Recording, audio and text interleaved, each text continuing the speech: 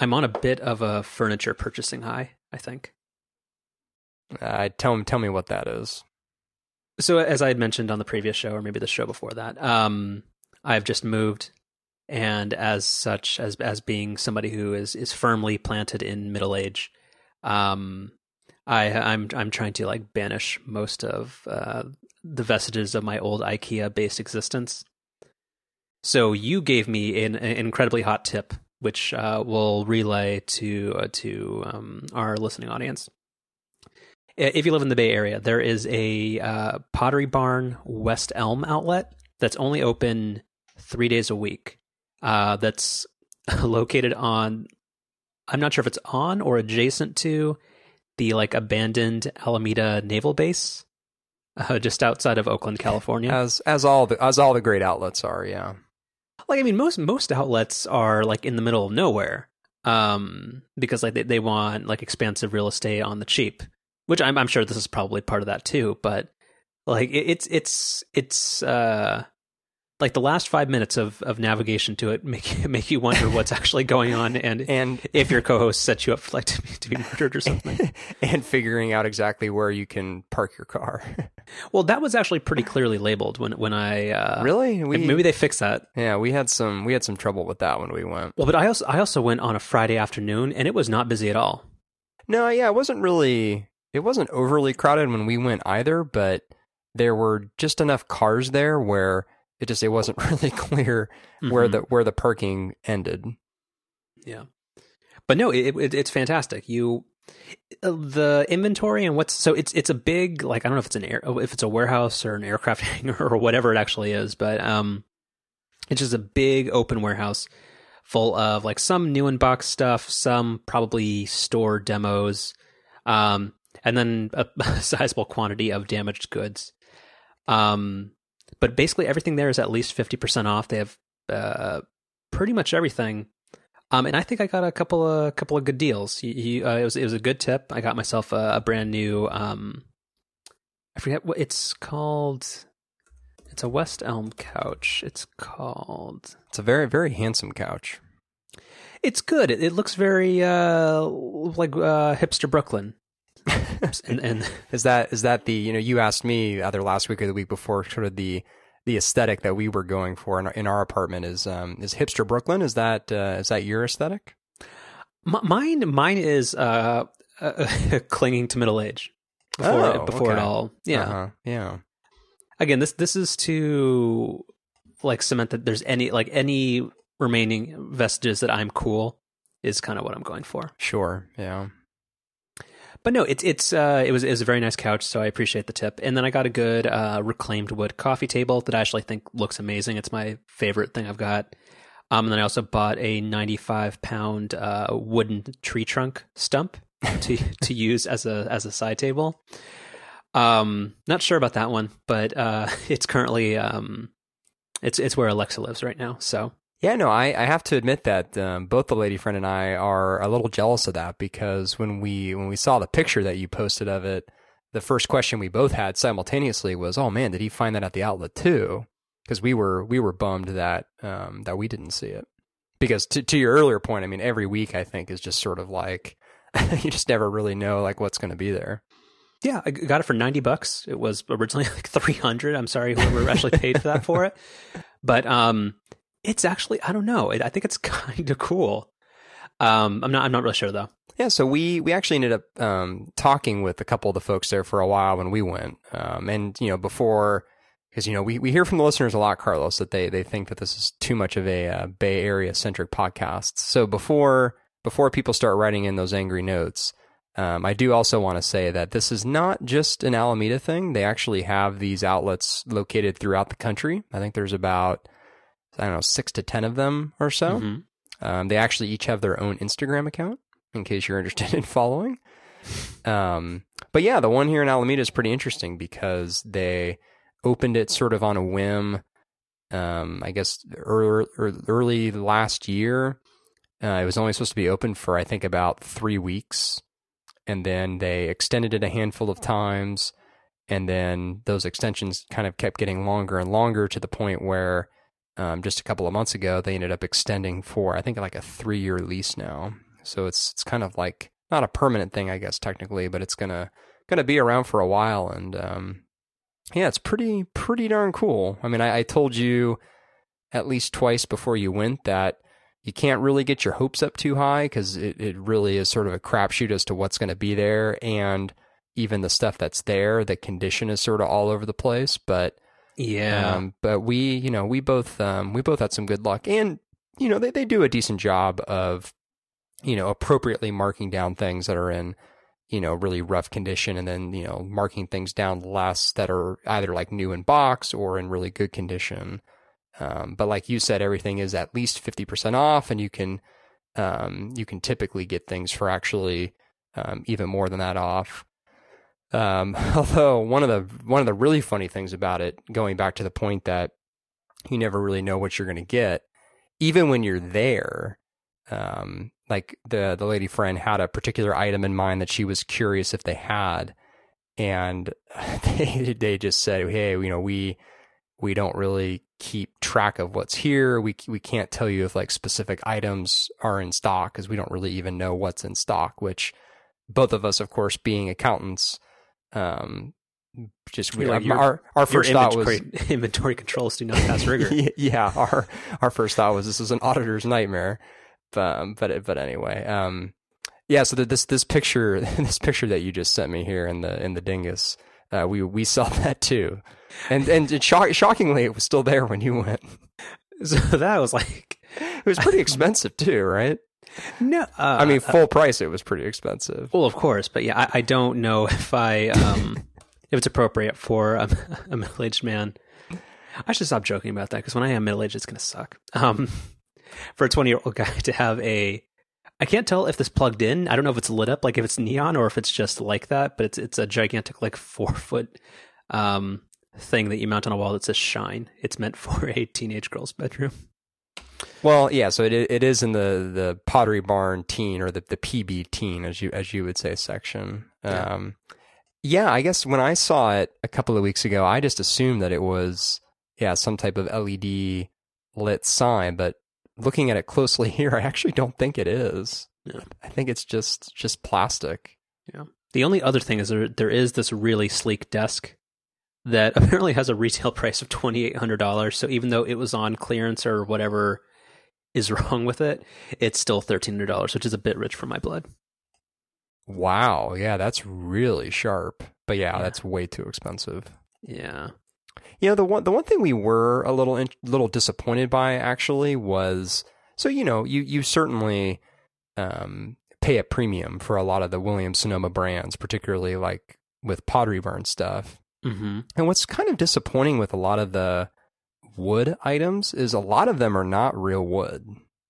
Yeah, like that's the build quality. It's supposed to be better, but a lot of times it doesn't actually seem that much higher than IKEA. Yeah, like I mean, you're never going to hear me complain about the particle board based nature of IKEA products because hey, that's why you're getting such a good deal, right? But when you're paying $1,000 for a dresser, or I guess this desk that you showed me is not a good example because that is real wood, but a lot of the stuff there surprisingly is not real wood, and of course they go out of their way to make it look like real wood, which almost makes it worse. But anyway, yeah, that desk is really nice. That was also not there when we went. Yeah, so I'll probably go back in a week or two and see, because there's some. I'm excising all the IKEA stuff out of here. Yeah. So highly recommend it to all the folks out there. Yeah, it's in a like a interesting area. So like I joke that it's sketchy, but it's just it just really feels like it wouldn't be there, because when you drive like 2 blocks in another direction, you have like a decommissioned U.S. naval ship, which is a good Instagram opportunity, but it's also a little confounding. Yeah, the two areas that are like that around here are Alameda and Treasure Island. You ever been over there? Yeah, that's interesting. Yeah, you get yourself in these situations where you're cruising along a perfectly normal paved marked road, and then you make a right turn, and all of a sudden it's just a bunch of unmarked pavement, and it's not really clear where you're supposed to go. Apple Maps will do that to you. This thing. Yeah, that's the worst. Sorry, that's the worst part about CarPlay is that it's impossible to use Google Maps. Yeah, that there was a hot minute there where I really thought about going down the CarPlay route by, swapping out my current head unit and everything, which on my particular car would be an extra big pain in the ass. But after reading more about it and kind of hearing your experiences, especially with the kind of limited navigation options, I think I'm going to go ahead and pass.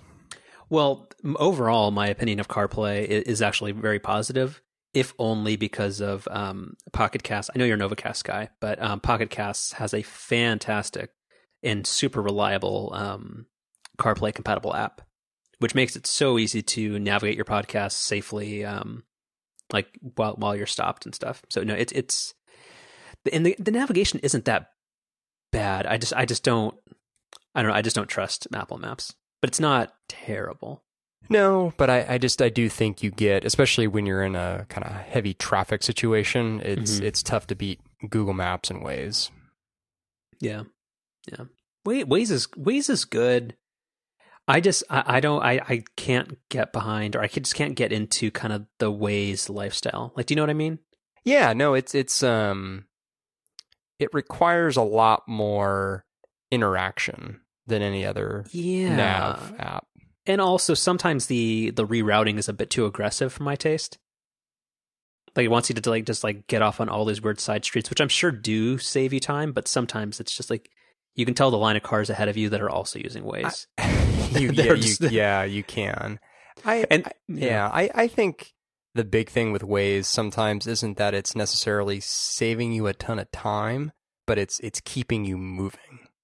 So, instead of sitting in traffic, you're sort of going around the traffic and, ultimately, you probably spend about the same amount of time in the car, but at least, you're not bumper to bumper.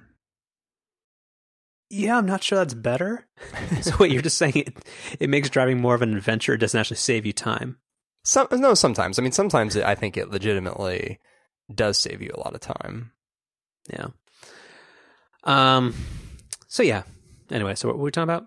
Yeah, furniture. Uh-huh. So, that'll be a work in progress. I will keep updating folks. We'll have a little bit of my progress with some of that stuff. Like I've gone all in on the Hue lifestyle, so we'll get into that. But no, it's still a big project. Well, I think we should just get straight into that. That's the thing that I'm most interested in hearing about. Hold on. There's one other thing that's more important than that. Oh, okay. That you failed me and did not tell me about this. Uh-oh. Sergio Roma went to the Dodgers. I went an entire month without knowing this. I kind of assumed that all the big giant stuff you just know about. Like, I don't know how this just flew under my radar, because I think my avoidance of trying to just not listen to anything football related, I just block out all sports from December to April. So I think that was probably it. So is the deal that the Giants were thank you for your service, but we are not renewing your contract, and the Dodgers scooped him up? That's right. Yeah, He was a free agent, and the story goes that the Giants did not even make him an offer. It wasn't like they were, disagreeing on money or terms or anything. It's just the Giants felt like they just needed to move on, which, I kind of tend to agree with, I think. Kind of he hasn't been delivering in the same way. Like in certain years, he was a much more critical player, and he was a more reliable closer and save. But he really hasn't been the go-to guy since 2012. I think 2014. The past 2 seasons, you're right. He has not done a lot. No, you're right. I'm sorry. It was the 2014 run. He was really good. But since then, it's been a solid, it's 2 years. That's right. 2, not 4. It's been a solid 2 seasons since that where, he struggled. And it's not like he's gone through kind of ups and downs. He's consistently been not very good. Yeah, I just think he's an incredibly likable guy. Oh no, yeah, no question. Because this is not a Brian Wilson situation where he just seems like an obnoxious person that I feel animosity for him going to a different team. And so in this case, there will be one person on the Dodgers that I'll be rooting for, or that I will want to see play. Well, and Kershaw seems like a very likable guy. I don't like him because he's good, but yeah, I think if we haven't talked about it on the air, we've certainly talked about it off the air, that it's really frustrating when teams have what seem to be just legitimately good people on a team, and the team itself you really don't like, but having these good people makes it harder. Yeah, like I'm not even sure if Puig is good anymore, but like he is somebody who's very easy to dislike, even though he is above average. But yeah, it seems very hard to like. I wish him the best. Yeah, no, I do too, except for when he's playing us. Sure. Well, yeah, and Sandoval. Well, Sandoval, he left on, I think, kind of crappy terms, and he deserves to sit on the Red Sox bench. Yeah, which he might be doing this season. I'm sure he will. And then the last bit of follow-up / offline, bringing things offline to online conversations. Blue Barn is expanding in the marina. Yeah, they are.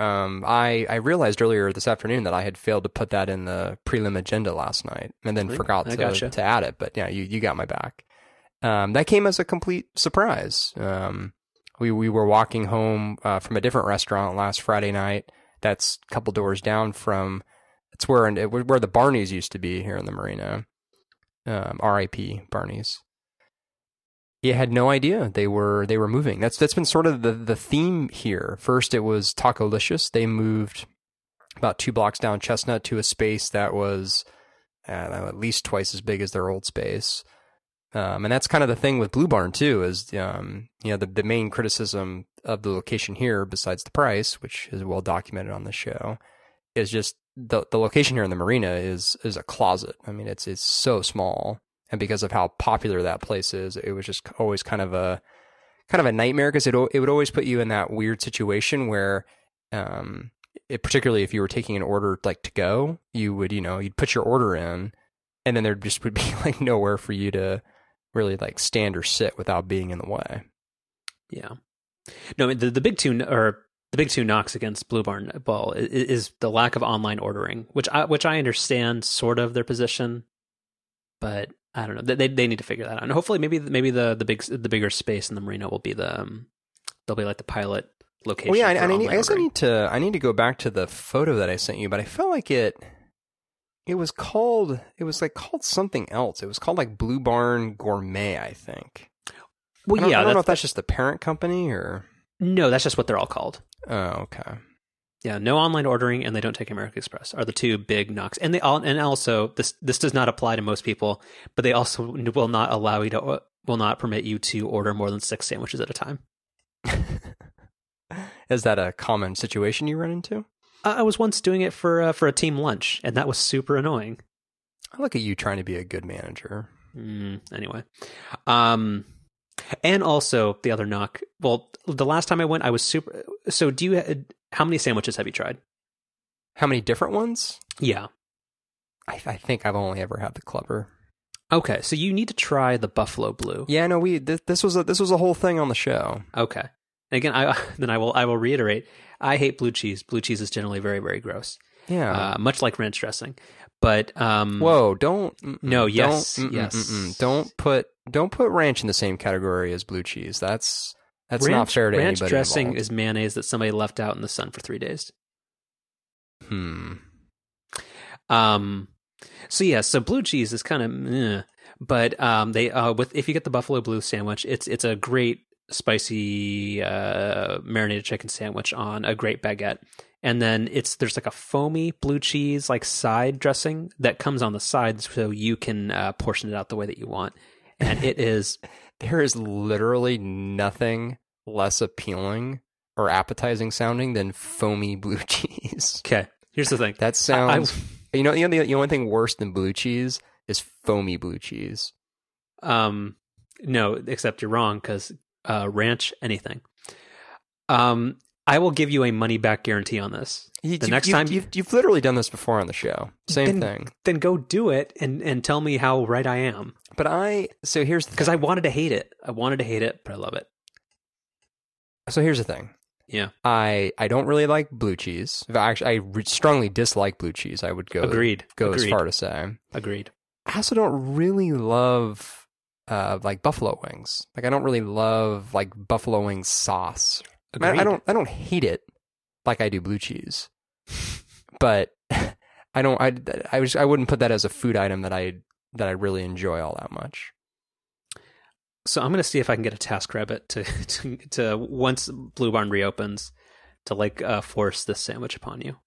I also suffer from acid reflux, so I don't know. Anytime I think of like buffalo wings, I can start to feel the heartburn simmer. Oh. Maybe I'll give it a try though. Maybe with this new Pottery Barn location. Pottery Barn. Jesus. So how much wine have you had? Yeah. Blue Barn location. Maybe. Oh, jeez. Well, Can we start over? No, stop. Is this our next big idea? Can we find a way to be like biz dev people who get the Blue Barn and Pottery Barn people together in their Blue Barn cafes inside of Pottery Barn stores? I'll tell you the funny thing is that the Blue Barn that I sent you a photo of, mm-hmm. if you the photo that I took of the sign, that first picture I sent you, mm-hmm. if you literally turn around 180 degrees, like an eighth of a mile away is a Pottery Barn. It's like maybe 3 buildings over and across Chestnut Street. This is money on the table. Uh-huh. Or they just need to make they need to do like a new subway line, in like an underground tunnel in between the two places, and it's called like the Barn Connection or something. It's pretty good. Maybe, you know what, maybe that's why Blue Barn actually moved there, though. Maybe they're 2 steps ahead of us. Yeah. They will support Apple Pay in 2038, right after they start accepting American Express in 2030. Is that before or after they allow online orders? Why don't they do it? Like, anyway. Yeah, I don't. I actually. So you say that you get why they don't do online orders. So why is that? Because I can think that like they don't want to be inundated with just online orders and that kind of stuff. Because they let you phone in orders. So what's the difference? Well, but the problem with the phone in orders is like you will call like at least in the Marin location, like you will call 5 times in a row, and if it's like between the hours of 11 and 3, like good luck. Like, they will just ring off the hook and it says we're helping like other customers in location. Please come in and visit us. Blah blah blah blah. Well, you know, you can tell that you really like a place when you're willing to put up with that, because I think you and I are both similar in this way, where we don't want to put up with crap like that. If you don't have good service, I'll take my business elsewhere. Well, kind of. So hold on. This will be a grander discussion. So I am kind of that way. Like I am not like, and I'm very particular about this. I am not like a difficult patron or like restaurant goer ever. I will just not go back to a place, but I'm not going to make a stink about it. But no, Blue Barn is one of those places where like if that idea pops into my head and I'm like I'm really dreaming of the winter salad and like the spring mix that they have, like I won't let it go. But like no, like I will put up with it because it's that good. But for other restaurants and other things, like I'm not somebody who will ever complain about a place. I will just vote with my dollars and just never come back and not say anything because why bother? I'm not going to write like an indignant Yelp review or something like some busybody. So wait, so what are your, like, if you had like a top 3 like fast casual or like non like sit down San Francisco places, what are your places? Oh, well, actually, the place that Blue Barn overtook, Barney's, probably would have been on that list. Barney's had really good curly fries. Yeah, really good. Another burger place nearby called Rome, spelled ROAM. Is that totally gone or just the Marina location? The one in the Marina is still here. Is it? It's on Union. I could have sworn it closed down. No, we just went 2-3 weeks ago. So unless it's closed since then, that place is good. Yeah, that place is really good. Yeah. And then so I guess you got to hit all the big categories, right? So that there's your burgers. Pizza's another good food item that falls into this category. Pachi's is excellent. Yeah. Really, really good. Yeah. You have to be in the mood for that. So it's a different kind of thing. So here's the thing with Pachi's. Like I was always a fan of the Matt Cain. Like it's a very classic deep dish. I think the quality is going down. Like it's not that consistent. I had it a couple months ago. Not as good. I don't know. Yeah, we haven't run into that. If deep dish isn't what you're looking for, but you're still in the pizza thing, Amici's is pretty good. You know, nothing spectacular, but really good variety, and they do salads and all that kind of stuff. So good kind of takeout pizza. But you know that the thing here that sort of spoils us is that with all the like, you know, the DoorDash and Postmates and all that kind of stuff, like we can also just get like any sort of like restaurant food delivered. So you almost like, you know, you don't even have to necessarily choose between sitting down somewhere nice, you know, versus the convenience of takeout. You can kind of get the best of both worlds now. Yeah, that's not really an option up here, but it's yeah, must be nice. If you are in the deep dish mood, I will probably say that over Pachi's, Zachary's, which I think it's probably more of an East Bay thing. Yeah, no, my former employer, when we had our monthly company meetings, we'd bring in Zachary's, and it was fine. I'm partial to Pachi's, but Zachary's was fine. I tend to also, I think maybe part of my bias there was deep dish almost never sounds good to me for lunch. Like I kind of associate that more with like a dinner thing. Well, yeah, because you need a nap afterward, right? Yeah, and generally, if you have a an employer that plans to stay in business, that's generally nap time is frowned upon. Mm-hmm. Mm-hmm. Yeah. This is the technology show. I always forget which one we're doing. Yeah. All right. Last bit of follow up. which I think you said like 3 or 4 items ago, but yeah, it's fine. I have my own private follow up repository. Yeah. AirPods look silly. Yeah, they do. Mm-hmm. They look really bad.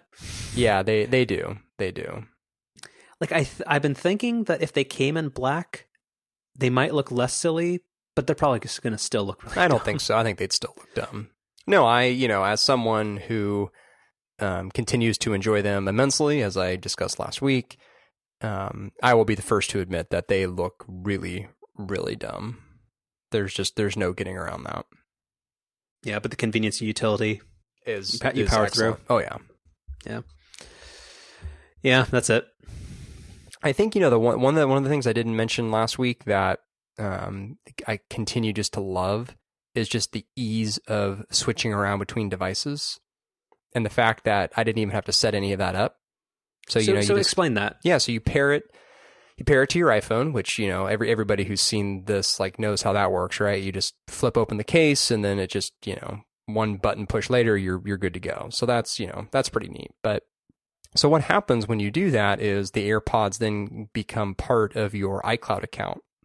So any Apple device that's logged into your iCloud account, and that includes Macs, that includes iPhones, iPads, even like your Apple Watch. The AirPods just become an option. In the case of an iOS device, it's where you flip open the control center and you go to your audio output options. It'll just show up there. And then with your Mac, if you go to the Bluetooth icon, if you've got that showing in the taskbar, it'll show up as an option there.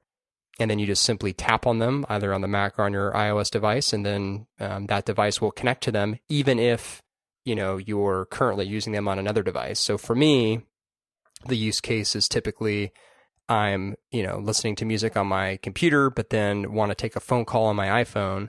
And so I can just go to my iPhone, flip open Control Center, select the AirPods as the audio output device, and then they just switch right over to the phone. And then I can do the same thing to go, right back to the Mac. So it's pretty cool. Interesting. Yeah, those would be my follow-up question as to how would you work across devices? Yeah, it's pretty good. Yeah, and there are other Bluetooth devices. Like I think almost all the Bose products now will support multiple devices, but typically it's limited to like 2, maybe 3. And the process of switching back and forth is kind of a pain in the ass. It's pretty seamless with the AirPod thing. All right. I will give you the choice in terms of the kind of main courses we have for the day. Do you want to talk about your bedroom TV project involving TiVo Mini, or do you want me to start with my Philips Hue endeavor? Let's start with the Hue stuff. Okay. So moving into this new place, I've been a fan of the Hue lights and such in the past, but I generally limited it to just like bedside tables and stuff like that. but this new place has like recessed lighting and stuff, so therefore I was able to go more overboard with it. So I've kind of gone all out, and basically every fixture in the apartment other than the kitchen, because it's got weird proprietary bulbs, now have hue lights in them. And it's working pretty well. And I have to commend you for your recommendation on the hue dimmer switch as opposed to the tap switch, or using just simple, like using entirely voice and phone control. Like the dimmer switches make they are a game changer, to use an overused term. Mm-hmm.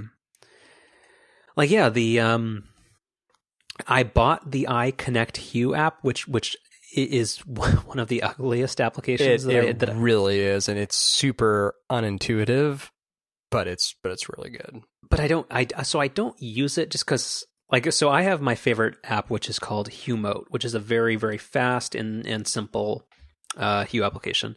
But for configuring all this stuff, I have just been using the native Philips Hue application, which is actually pretty okay. And it allows me to do the multi-tap thing where I can say the first tap goes to like just the default bright setting, and then tap 2 is like my scene for like dimmed for watching a movie or watching TV, and then tap 3 is like night light mode. So it's all set up in a really, really good way. So let me ask you a question here. I was actually playing around with this tonight. So with the iConnect Hue app, at least, that lets you, because, those buttons, in addition to being able to tap them multiple times for different functions, you can also hold them down, and then that will set off another set of actions based on whatever you want it to do. And in the iConnect Hue app, you can, when you select the hold button option, you can actually tell the switch to do different things depending on the time of day. But I don't think you can configure that for if you just tap the button.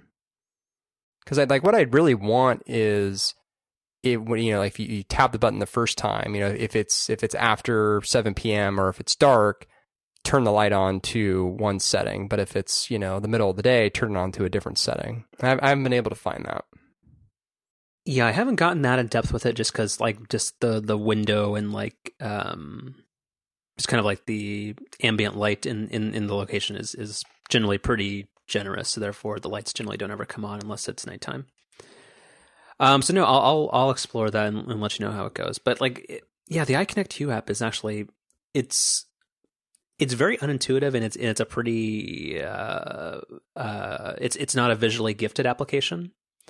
But the control scheme, when you know how to use it, is actually very, very power user friendly and actually really cool. I actually don't use it for any of that though. I just use it for configuration. Yeah, so I don't know. I'll take a look, because I have been underwhelmed with how the native Philips Hue app does time of day stuff. Because I haven't been able to figure out how to do turn the lights on at sunset or whatever. And apparently I have to set up a whole complicated IFTTT routine to get that to work or something. Well, so the Philips Hue app is, like you said, it's good, and it looks nice, and it's fairly intuitive, but it's very limited in what it can do. Whereas, something like the iConnect Hue app is almost the opposite, where it's not very nice looking, it's not super intuitive, but it's way more powerful than the stock Philips Hue app. Mm-hmm. Which, on one hand, is kind of, I think, a little frustrating, but on the other hand, I think I get what Philips is doing, because, for most people, just the simplified basic features of what they offer in their native app is probably for the best, and if they put a ton more in, it would probably just cause a lot of customer service headache. But then they kind of hedge their bets the other way for power users like us, where, like we've talked about before on the show, they fully embrace this ecosystem of third-party apps, which is really great. So they kind of cater to both the casual and more tech-focused user. Yeah, Philips has been really, they've been incredibly smart on how they make the product, how extensible they've made it. Their whole Friends of Hue thing has been good. And yeah, they're very accommodating of third-party applications and that kind of stuff. Like I remember there was like some like kerfuffle a couple of years ago when like they were going to limit something, but they backed away from it pretty quickly. But no, they're very open to third parties with this kind of stuff. But yeah, no, it's been a good experiment. It's working out well.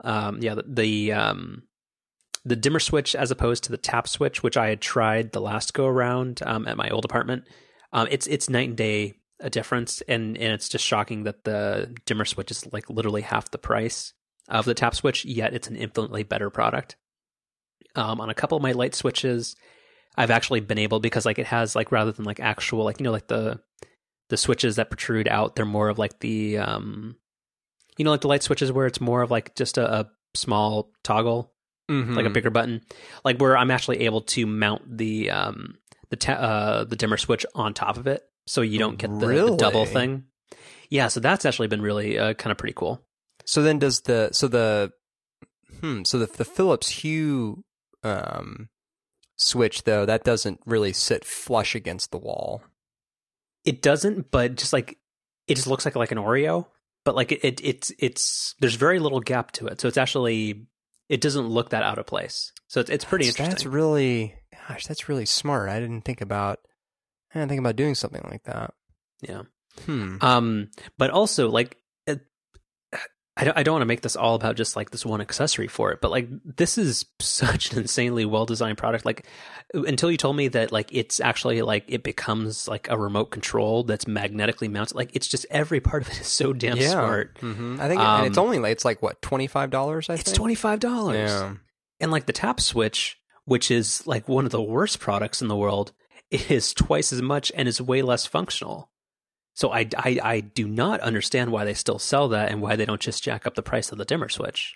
Well, and you know, one of the things when I was going down exactly the same rabbit hole, you know, you're going down now a few months ago when we moved in here, was I was really surprised that the idea of having kind of a switch just really didn't seem to be that common. I mean, like when Philips Hue lights came out for quite a while, they didn't offer any sort of switch, and then they eventually offered the tap switch, which is kind of terrible. And then it wasn't until fairly recently they came out with this dimmer switch.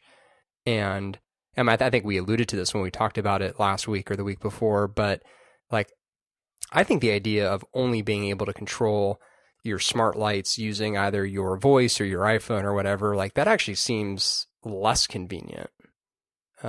Like to me, you have to have the combination of both having a switch and then also the added convenience of your voice or your phone. So I'm kind of surprised there's not a bigger emphasis on switches, because I really don't know what you would do without them. Yeah, so like Merlin was talking about this on like another podcast that he does, and like a lot of people, do seem to just when they do this type of experiment or they go into like some home automation stuff, like they seem to just totally ignore the like having any type of switch in the equation and just do it all smartphone based, which is a way less satisfying way to do it. Like, even though this means that I'm interacting with like Alexa and doing like the voice stuff way less frequently, which is something I've become like acutely aware of. Like I'm actually using the switches 70% of the time. Yeah. Like my satisfaction with like this whole setup is way, way higher, because when I want that super granular control, or I want to be like super picky about like, oh, what color is this? Or like I'm watching a movie, so therefore I want to dim this like super way down.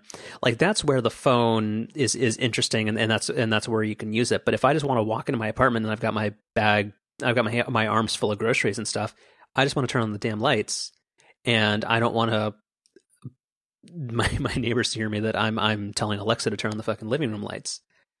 The dimmer switch is tremendous. So good call there. Yeah, I really don't know how you'd have an efficient setup without it. I really don't. You know, some of the other solutions, I can't think of what it's called now. I think it's the one that like Samsung backs or something. Is it the Smart Things? Yeah. They actually make a like smart switch. So this actually looks like a regular switch, and it replaces the switch that's in your wall. So it actually hooks up to your electrical wiring and everything, but it's actually a smart switch. So it's kind of what I wanted when I envisioned this whole process, and when I started looking into it. That's what I first looked for, was something like that I could use with the Hue system.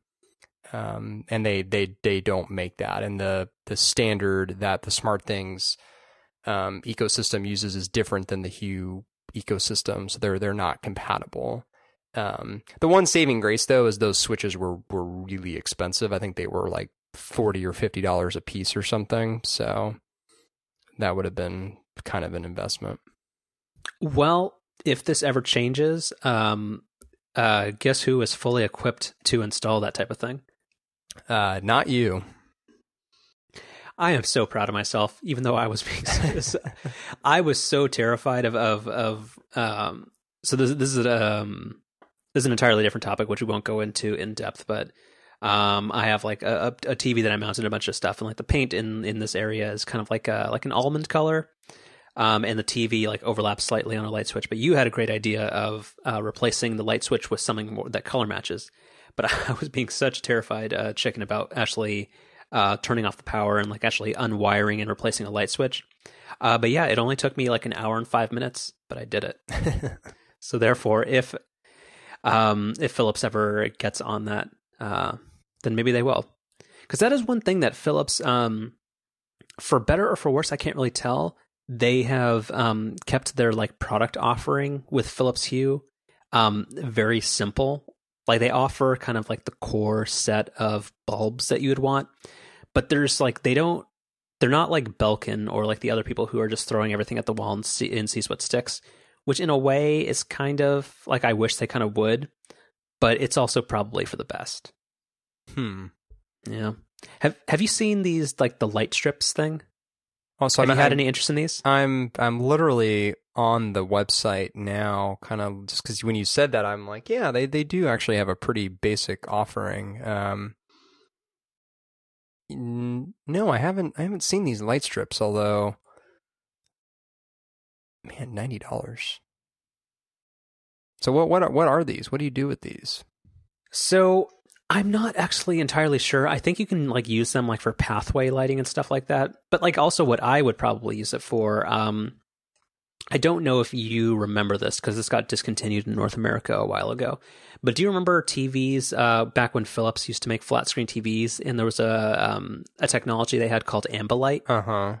Yeah. So you can rig it up where you can make your TV have, like by using the light strip on the back of it, you can have it do kind of that ambient color matched lighting behind your flat screen television, which I think is probably the enthusiast. How would it know? So there are apps that you can either run on your computer that will analyze the video that's being played on your TV, or of course there are. So here's the thing. So there are two options for powering this, and both are equally as fiddly. So there's either that, or you can use a spare Android or iOS device, use the camera on it, point it at your TV, and it will in real time determine the color. So both of those are super. Yeah, that sounds about right. But it seems so cool. Like, because I wish those TVs still exist. Because like back in like in 2002, when I was like a little kid wishing like, oh, here's all the cool shit I would buy. I wanted an Ambilight TV so bad, and now they're gone. They're only in Europe. Yeah, those always kind of struck me as being sort of a gimmick. Yeah, but everything's a gimmick these days. That's true. Earbuds are a gimmick. That's true. Yeah. Now this light strip looks pretty neat. Like the examples they have of using it for like a bathroom mirror or even like kitchen lighting. That's pretty neat. Yeah, maybe that's what I'll do because I can't put any Hue lights in my kitchen. Hey, that's not a bad idea. Yeah, I mean I've got the hookup on the Hue stuff, so maybe. What do you mean you got the hookup? I'll tell you offline. Okay. The only other thing about the Hue that I want to talk about is there are 3 different types of Hue lights. There's Hue Color, and there are different generations in these. There's Hue Ambiance, and then there's Hue white bulbs. So what's your opinion, and what did you choose to employ in your setup? So I have just the standard basic white bulbs, because the color ones, I mean, I'm sure there's all kinds of crazy cool stuff you could do with them, none of which would be remotely useful. It would just be a great like demo at a party or something. And I was not even aware of the ambience light. Well, what is this? These are $30 a bulb? Yeah, so see, there's the Hue color, which there's different generations of. The Gen 3 has the richest colors, so those are the ones that I'm using. There's Hue Ambiance, which gives you different color temperatures of white. So like the Hue white bulbs are what most people would refer to as like soft white, which I think has like a color temperature of like 5,500 Kelvin. Whereas Hue Ambiance can run the gamut between like just like a super sterile like fluorescent like blue white all the way up to like a very warm like almost orangish light. So and there's a reason for that. This is pretty neat. I'm looking at the ambience bulb page, and yeah, this is pretty cool. Yeah, so I mean to solve for this, like so I've made multiple trips to get multiple rounds of Hue bulbs. I ended up going all color bulbs except for like the outdoor ones. Really? Yeah. Huh. Like just because like just for all the dance parties you have? No, it's just like the nightlight feature, like you can have them like dimmed all the way down, and then like the color bulbs can turn like this very like pleasing shade of like it's like a yellowish orange, and it's just like as you're falling asleep, or like it's very nice. I can't really say what it is. So do the color bulbs do all of the different shades of white that the yes. Okay. So that's the thing where I was like, you know, why not just go all in? But also like the recessed lights that I have that use what's called a PAR 30 bulb. Like it's either like straight white or color. So I couldn't cheap out and do the ambiance version. So I'm looking on the site. Do they not even sell the color bulbs like standalone because they're just afraid of how expensive they would be? No, they do. They're $50 a piece. Really? Again, I got the hookup, but anyway, I don't even. Yeah, on the website, it's not even super intuitive. Where? Well, are you on Philips' website? Well, yeah, that's probably not the best place to go. Because I don't think it's just $50 each. Hue color bulb Gen 3. Let's see. I thought they were on. I thought it was all Gen 2. No. So we'll also talk about that again. This can be the don't tell me my bulbs are out of date. They're out of date. Oh my god. So but if it makes you feel better, I'm using a Gen 1 bridge. So really, doesn't even have like Siri compatibility or anything, right? Yeah, but who wants to use Siri? Well, that's fair. Exactly. So the Gen 3 bulbs, so like again, like if anybody wants to do this, if anybody out there wants to experiment with this, just go full color. Like just if you're thinking of LED internet connected light bulbs, you're already a dummy. So just go all in with us and go for the expensive color ones. When did these third generation bulbs come out? Like 2 months ago. Ugh. Yeah. So what's different about them? So they have richer colors. So same bridge. Yeah. So the Gen 1 bridge is the one I have. So I earlier before we started the show, I sent you a picture of my little like server closet setup. Right. So I have the old first gen little circular hub that I got back in 2013 when I was just starting with this. So they have the Hue Gen 2 bridge, which is the one that has HomeKit support, but it's square. But that's literally all that's different about it. And then Gen 3, the bridge is no different. It's just the bulbs that are different. So don't feel too bad if you didn't get color. Got it. Because there's effectively nothing different for you. But yeah. People should try out the color ones. It's fun. It's interesting. They're also a little bit brighter than the other bulbs. But that's pretty much it. Yeah, the $50 a bulb that's tough. And I would say that with like the bulbs that we have, they've got what feels like a pretty good range of, I guess it's not different colors, but at least brightness levels, and that gives them that gives them the feel that there's quite a few different options for different times of the day, or just different environments that you want to have. Yeah, and that's the thing where like I went to Home Depot to pick up a couple of just the standard hue white bulbs for like outdoor use, and I was shocked that they're only $15. Like that seems surprisingly reasonable. I mean, compared to $50, yeah, but I mean, compared to just a regular light bulb, no. Well, no, but like compared to like an LED light bulb, like a non-internet connected LED bulb, like aren't those like $10? Well, let's see. I don't know. So on Amazon, you can get a 16 pack of Philips actually LED bulbs for $31. Yeah, but you can't buy in bulk. You can't buy in bulk. That's not fair. When you're buying drugs from Canada to reduce. Okay, here. So a pack of 6 is $16. Yeah, I don't think that's true. It's totally true. I'm looking at it right here. These are alternative facts. Have they come up with like a pithy name for what this the new healthcare bill is? Did you not see that thing that was going around today? Is it a joke or a real thing? It's a real thing. Well, what is it? Like I've seen the bill, but best healthcare bill of 2017. That's what it's officially on the. I can pull it up here on. Yeah, it's on the Congress.gov site. I'll send you the link here. These fucking people. All right. Yeah, HR 1275, world's greatest healthcare plan of 2017. So stupid.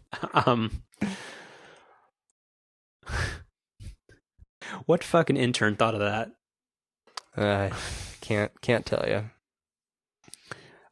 You can edit all that stuff out. No, we'll keep it in. Or you can bleep out the Nah, I've gotten lazy and don't do that anymore.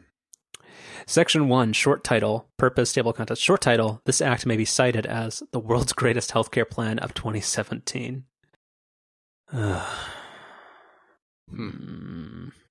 Yeah. Okay. Internet connected light bulbs, more important than healthcare. Right. Yeah. Anyway, I'm very pleased with the setup. It's fun. I'm still gonna kind of dink around with it and do new things with it. But no, again, thank you for the recommendation for the Hue dimmer switch. People should definitely try that out. And if somebody wants to start out with this, I would recommend just going to Amazon, spending the $180. You can get a kit that gives you the Generation 3 bridge that has HomeKit support. Not that it really matters Generation that much. 2 bridge. No, Generation 3. You said there's not a third generation bridge. They call it Gen 3. It's just literally no different. What? Yeah, that's how technology works. Seriously? Like, you shouldn't feel bad, but like, yes, there is a Gen 3 bridge now. But what does it do that mine doesn't? Nothing. Really? It's a different name. Yeah. Yeah. I'm looking. I have to see. I mean, that's my understanding. I read multiple articles about this to make myself feel better, and I think that there's no difference. But yeah, just go to Amazon, spend the $180, go buy the Gen 3 starter pack, which gives you 3 of the new rich color 819 bulbs, which are just your standard little like screw-in bulbs, and the Gen 3 bridge, and have some fun. Go get yourself a couple of the dimmer switches, and you'll be happy. Man, this picture on the Amazon page of the starter kit you just referred to of guy playing his guitar with the blue light, it's pretty good. Well, hold on. So and I gotta find this too, because I've been meaning to send this to you. Or this makes no sense to me. Have you seen what's called the Philips Hue Go Light? I don't think so. Here we go. Copy image address. What is this? So apparently it's like I think it's a battery operated, like it's just you can carry it around with you light. But then there's this image, which confuses me because she's carrying it around like it's a glass of red wine, and it makes no sense to me because her friend's over there enjoying what I'm sure is a very nice Merlot or something, and she's just there holding like a bowl of nachos, an internet connected LED light bulb. Well, and to kind of further confuse things, like I guess I could see why she would be doing this if they were in a environment that had no other light. But literally over her right shoulder, there's another light. But her expression says that I'm super, super happy that I'm holding this chip bladder / internet light bulb. So that's perplexed me for like a solid week because it seems cool. I kind of want one, but so the one of the other use cases they have here is to use it as like a bedside light, and there are a lot of people that swear by the concept of having like a, I don't even really know what they call them, like not a mood light, but I don't know. It's sort of like it emulates like sunlight, and so it's supposed to like help you wake up more naturally and all that. Yeah, so that's what I have. You have one? Like, you have one of these? Well, no. Like I'm saying, you just use like the Hue color bulb and just do it that way. Oh, okay. Yeah, so I mean that accomplishes the same thing. Like, let me send you. Oh, but can you hold it like a chip bowl? No, but again, if it's not filled with buffalo wings, then why would I care? With blue cheese. Ugh. Hold on. How do I do the thing? So move that over here. God, I miss my big computer. There you go. So these are the bulbs that I have right now. So overall, I think it's a good setup. Huh. And this is so this is the Hue Mode app that I like. Yeah. It's insanely fast and very simple. I like it. Installed. I feel like at one point I do have Hue Mode installed. So let's have you do some talking. So you are living the bedroom TV lifestyle. Yeah, so when we moved in here, knew we wanted a bedroom TV, but it was never one of those high priority things, and we kind of put it off, and eventually went out and did that this weekend. And that was actually one of the big reasons why I wanted to get into the whole Eero setup when we did, was because one of the limitations with the bedroom is that it doesn't have a coax output, and it obviously doesn't have any like Ethernet or anything pre-wired. And getting an Ethernet cable or a coax cable into that room would involve running a cable through the hallway, and it would be a whole mess. And the whole thing with the TiVo Mini, which is part of the setup, which we'll get to, is that it does technically have to be hardwired via Ethernet or with Mocha, which we can talk about. But one of the things that I thought of with the Eero was like, well, it's got 2 Ethernet ports on the back, so if you plug a TiVo Mini in there, it should theoretically work, right? And I did some digging around on the internet, and actually, it sounds like people's results are sort of mixed on whether it works or not. But it's worked great for us, which we'll again get to. But yeah, so got that all set up this weekend. Before we get into the TiVo Mini and Eero setup, another one of the amazing things about this whole process was, so we didn't need a big TV or a fancy TV or anything like that. So we just ended up with a 40-inch 1080p TV. Guess how much that was at Best Buy this weekend? $319. $279. What brand? Samsung. I think you might actually be looking at exactly the one, because I think it was regularly priced like $319, but it was on sale for $279. Oh, I just made it up because I've been looking at a 37-inch for like $230. Yeah, it's unbelievable. Just it's so crazy how cheap TVs are now. But anyway, so we went out and got that. We got a really nice swivel mount from Amazon that was like $65, which is great because we can angle it, right towards the TV. So all that was fine and pretty standard. But then, so we also got the TiVo Mini, and then, plugged that into the Eero, and it just worked. Got right on the internet, did its software update, immediately found the TiVo Romeo here in the living room. No extra configuration, no troubleshooting, nothing.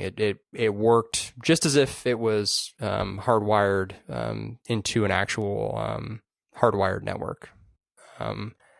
I was totally bracing myself for like hours of troubleshooting and frustration, but It totally just worked out of the box, which is pretty awesome.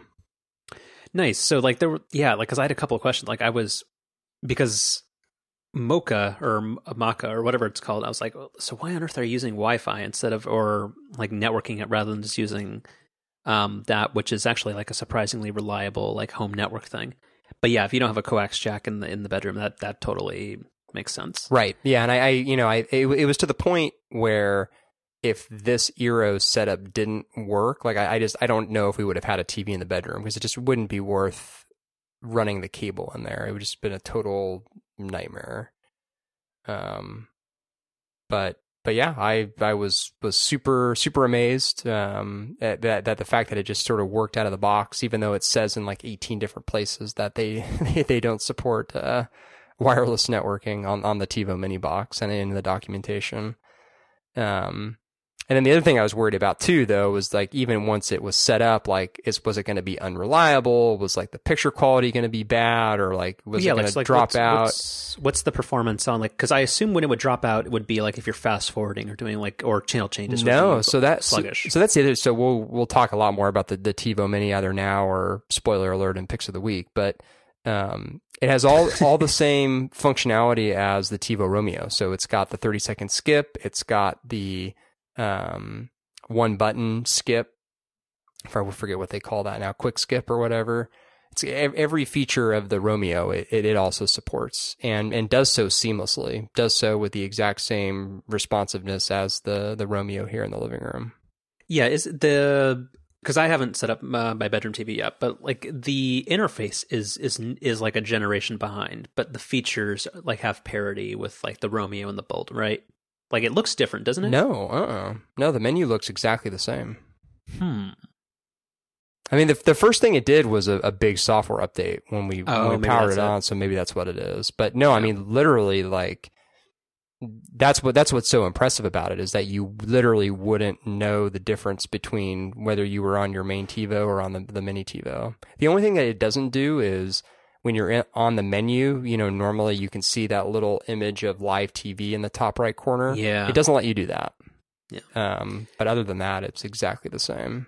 Yeah. And I don't want to derail what you're talking about, but this is one thing where people underestimate the power of TiVo, is when it becomes a whole home DVR. Like if you just imagined you had a house, this is one of the things where it does what nothing else does. It's so seamless, so easy to set up. And you have access to everything. You have access to live TV. You have access to all your recordings, all your season passes. I mean, it's all right there. It's really, really impressive. And then that's the thing. If you have the Bolt or the Romeo Pro or whatever it is, like you get access to all 6 tuners as well. Right. Which is just, it's crazy. Yeah. It really is. It's magic. Just like the quick skip, it just feels like something that's like shouldn't be allowed. Just because, like, normally with your cable provider, you get to go out and rent a second box or have them run a second cable, and it's like this whole thing. And this is just like this $150 seamless solution that you can get around all that. And then you're still left with the superior TiVo interface, which is just awesome. And the picture quality seems fine. Again, like we bought a sub $300 TV, so it's not like it's not 4K or anything, but it's also not like Comcast looks great on my 4K TV either. Yeah, like I don't think the picture quality would ever degrade, just because I don't think the TiVo even has the capability of like recompressing it. I just think it would drop frames. Yeah, no. But yeah, if it's not doing that, then no. Yeah, okay. I know. I'm still kind of amazed that it just worked. I mean, it just intuitively seemed like it should. Like they're like the TiVo Mini has no way to even know that it's on like a wireless network or anything. But part of me just felt like something was gonna not work, but it totally does. Nice. So, do you have any qualms about the fact that you're paying an extra $6.95 for the TiVo Mini? What do you mean? You pay another service charge for the TiVo Mini. No, you don't. Yes, you do. No, you do not. I promise you do. No way. Yes, you do. No, you don't. I'm getting billed for it, so yes, you do. Are you sure that you're just not on some legacy thing? No, unless you bought lifetime service for like $300, you are getting charged $695 on top of your. I promise you. Are you sure? Yes. Well, whatever. Yeah, so, well, with that revelation, how do you feel about it? It's fine. That's the thing. It is fine because you're getting subsidized hardware or something that's insanely close to cost, and TiVo needs all the help they can get. Because that's the thing. Nobody like that's like they just have such a hard problem in that so few people like care about this kind of stuff, and like they just don't ever give it a chance to realize that it is a really worthwhile product, and that's just a bummer. I'm looking on my TiVo account here. I promise you're getting billed separately. It honestly, it doesn't say that anywhere on the Amazon webpage or anything. And mine says payment plan TiVo mini service only, product lifetime. How much did you pay for your TiVo mini? $149.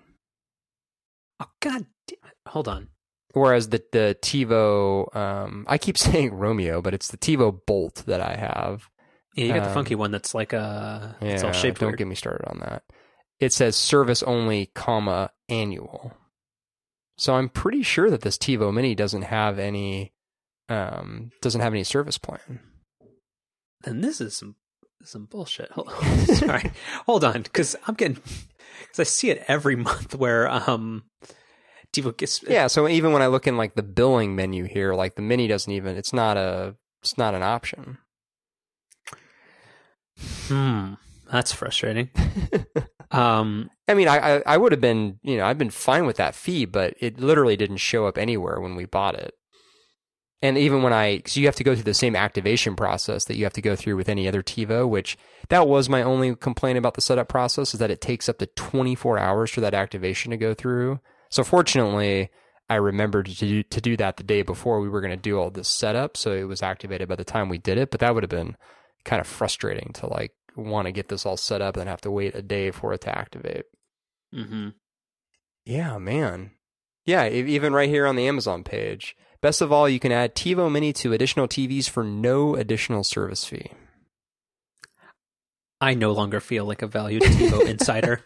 How long ago did you buy yours? Like, remember, so I think I told you when I bought it, like I got, because I'm on the TiVo Insider, like beta panel or whatever, because I get like pre-release software for it. Like they gave me the Romeo Pro for half price, so instead of paying like $600 for it, it was only $299. And I also got a free TiVo Mini out of the deal. But yeah, apparently they're screwing me over by charging me $6 a month for service. It's still a good deal. Like I still get value out of it. Yeah, even though it's presently not plugged in. But no, I've had really good luck with TiVo, both with apparently getting free TiVo Mini service. And then also, that the whole deal with the Bolt when that first came out was, I could sell my old Romeo, buy the Bolt, which came with a year of service, and like ended up like making money on the deal, like compared to the fact that I was paying, $15 a month for the Romeo before. So nice.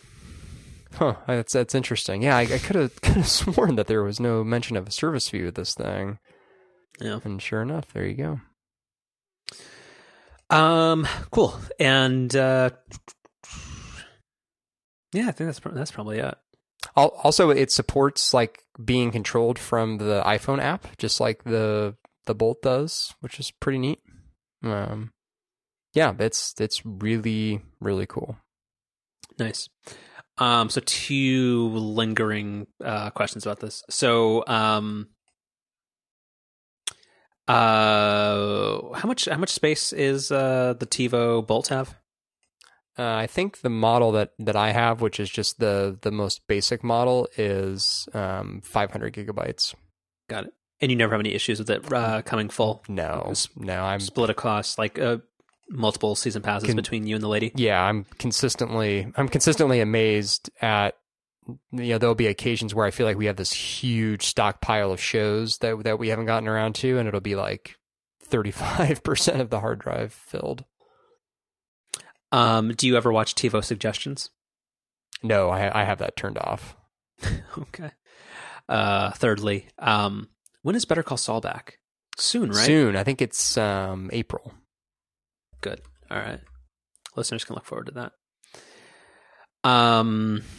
Yeah, and then so obviously you have no philosophical opposition to a bedroom TV.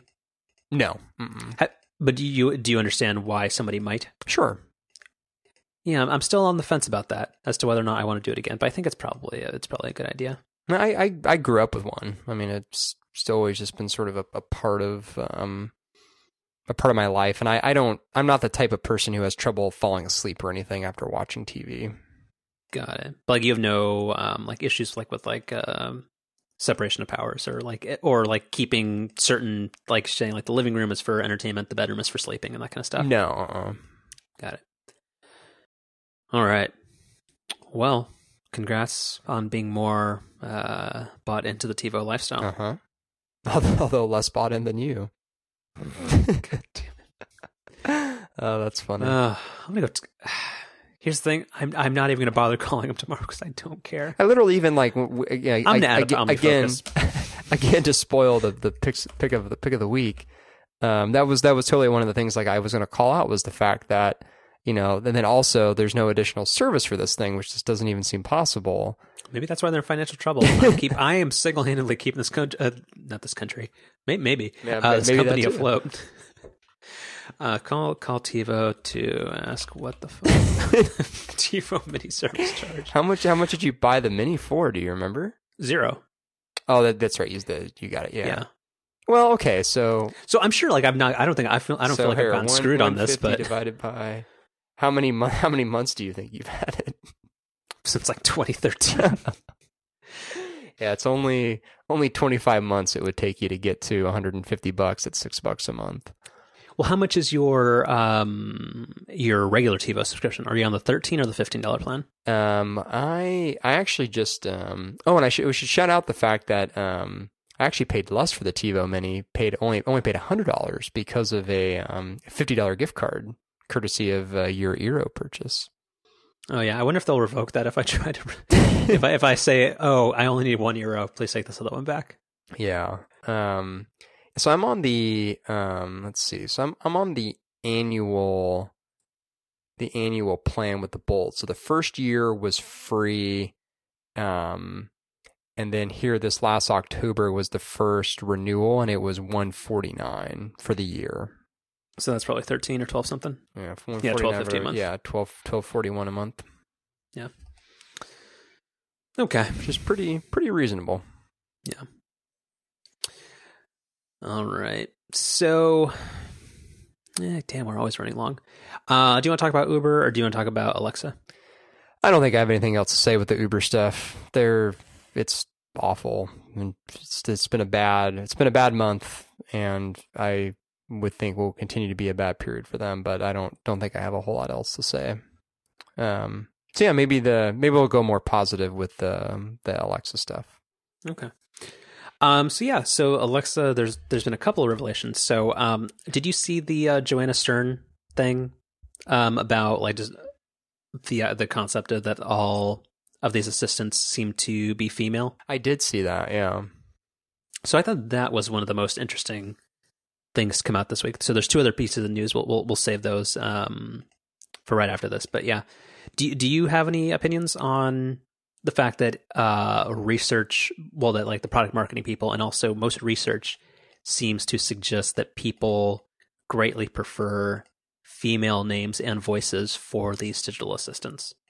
I just think it's probably a byproduct of the historical kind of the historical norm from I guess going back to like the Mad Men era, right? It's almost all female assistants, so it'd be probably just is born of that, right or wrong. Yeah. It is interesting that Siri is the one assistant that will give you the option of having like a British dude or an Australian guy. But other than that, yeah, like Alexa and Cortana and all that other stuff are all totally female. Ah, shit. Sorry. I have mine muted. She's across the room. I didn't think she would hear. But yeah, so like that was a really interesting observation. I'm not really sure how they would fix that. other than Amazon retrofitting the Echo to do other voices and stuff. But that is the one thing, and I'll say this quietly. But like of all the assistants, like Alexa does have the best name and trigger word. Yeah, I agree. Because like I've considered getting a Google Home, but like saying "Okay Google" or "Hey Google" does not seem as natural or pleasing as just the A trigger word. Right. Yeah. But the other bits of news around Alexa were that there are rumors that Alexa might become either, well, actually probably both, an intercom system throughout your home if you have multiple of them, and also it might become your home phone. Yeah, the part of the story that I've been a little confused is that when this rumor first came out a week or two ago, it was kind of billed as being new functionality with the existing Echo hardware, but now it sounds like it's going to be an entirely new device, which I don't understand if that is because of some new hardware that's being built in, or if it's just going to be, an excuse for them to have you go out and buy a new one of these things. So I don't know. I'm a little confused about that part.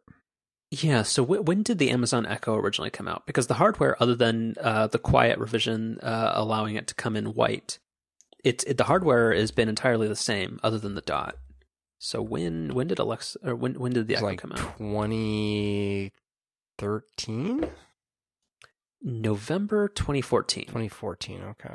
For Prime and invited members. Yeah. So it's now a solid like almost 2.5 years old. So I mean, I assume they have to eventually replace it. And I'm sure if you're going to use it as a home phone or that type of thing, like there is maybe a different way they'd want to configure the microphones, or maybe add different microphones for that type of use. So I mean, yeah, I don't doubt that it would get refreshed in that way. And since most of the processing and stuff happens in the cloud anyway, I assume like any like functionality improvements are going to fall back to the old devices. So if they came out with like an Echo 2 and its sort of big feature was this like home phone functionality, is that something that would get you to upgrade? No, I don't think so either. Right? I mean, just because who still has a home phone? Who still wants to answer their mobile phone? That's the more important question. Like, other than certain like work obligation calls, like 95% of my phone use is ignoring spam phone calls. Because anybody that I want to talk to, I that would like either text me first or we would arrange something different. How often do you use the phone for non-work purposes? Hardly ever. Yeah. And even if it's for personal use, it's usually for stuff that I really don't want to be dealing with, or that I wish I didn't have to do over the phone. Yeah. And then the intercom thing seems kind of interesting. Again, doesn't really apply to us apartment dwellers and such, but I don't know. Maybe you want to intercom over to the person in the bedroom with the TV and be like, "Hey, turn it down." But yeah, that's about it with that. And then a quick, touching back on something we talked about last week. Apparently, one of the more reliable iPhone rumor and supply chain sources has kind of put the kibosh on the whole USB-C iPhone thing.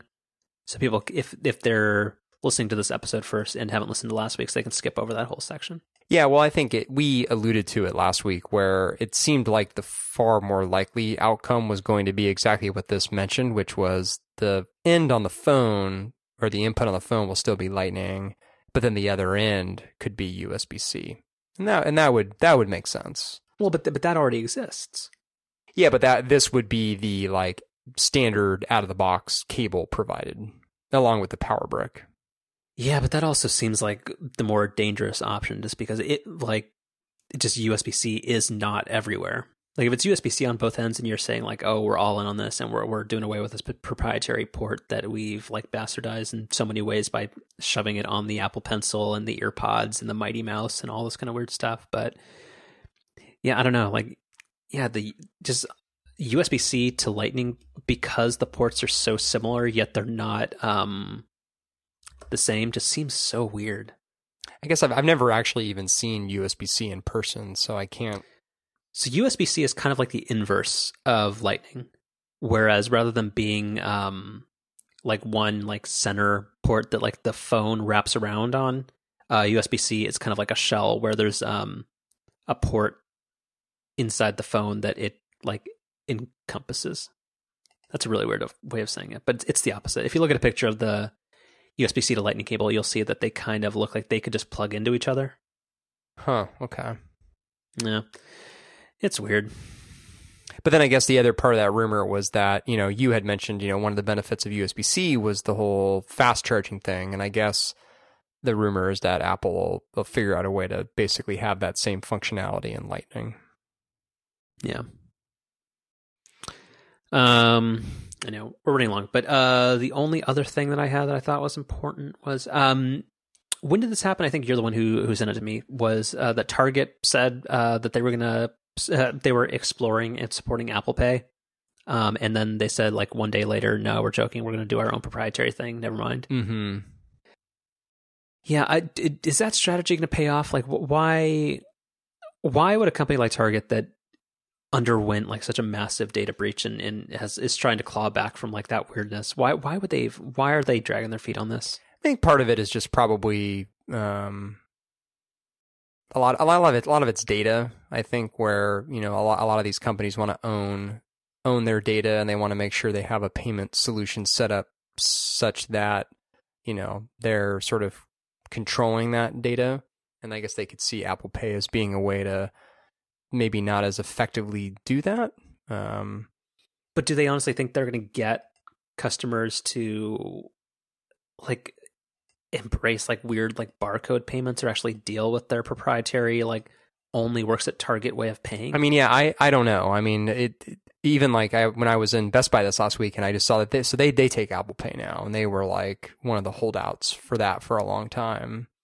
Oh yeah, they're part of that like the MCX thing, weren't they? It's something like that, yeah. So but I was surprised. I was like, oh yeah, it's Apple Pay here now, and then that kind of seems like the way that the industry's going, and it seems kind of like the wrong side to be on to kind of fight that. Yeah. Anyway, so that's weird. Like in like you sent a thing over about like MasterCard trying to do like kind of like what Square Wallet used to do, where like you can open up tabs using like custom point of sale software. Like all of this is just getting weird. Why can't we just make NFC payments a thing and just be done with it and stop having to worry about this stuff? Well, I mean, everybody wants to own their own stack, as you would say. And so the idea of just handing that over to Apple or to whoever, like, I get why at the very least you'd want to think that through carefully. But if your customers hate you, like, I mean, because like the chip card transition has not gone smoothly. Like nobody knows how to pay for anything. Like the payment terminals are making angry noises at you when you don't remove your credit card fast enough. Like, I'm not saying it's necessarily the right thing. I'm just saying that, Well, no, like from a self-interested business, like of course, like it, but just well, but I think I think there's a lot of ways to even make it so that it's sort of a win-win for both sides. It's just, that has to be a conversation, and it's probably not one that like, Target's even had yet. Yeah. But, I think all this stuff will sort itself out. Payments in general are one of those things that are very much in transition right now, and certainly have been, particularly here in the U.S. for the last year or two. But things will settle down, and we'll get there. Yeah. All right, we're an hour and a half in, so let's do some picks of the week. Yeah. Well, so we know what mine is. Okay. It's got to be the TiVo Mini. It's a fantastic little piece of hardware. Super small on top of everything else. It's tiny. It's not a whole lot bigger than like an Apple TV. And in terms of actual like physical volume, it actually might be like the same as Apple TV. Incredibly easy to set up, even with my unsupported hack together solution. And just the fact that you get every single piece of functionality that you get with your main TiVo is amazing, and for no extra monthly fee. You monster. Yeah. And then I guess my 2 picks of the week are the 2 things I've actually already talked extensively about, which will be a tie between the West Elm / Pottery Barn outlet and the Hue dimmer switch. Yeah. Yeah. Pretty great. Mm-hmm. All right. Until next week. Actually, until 2 weeks from now, folks. Until 2 weeks from now.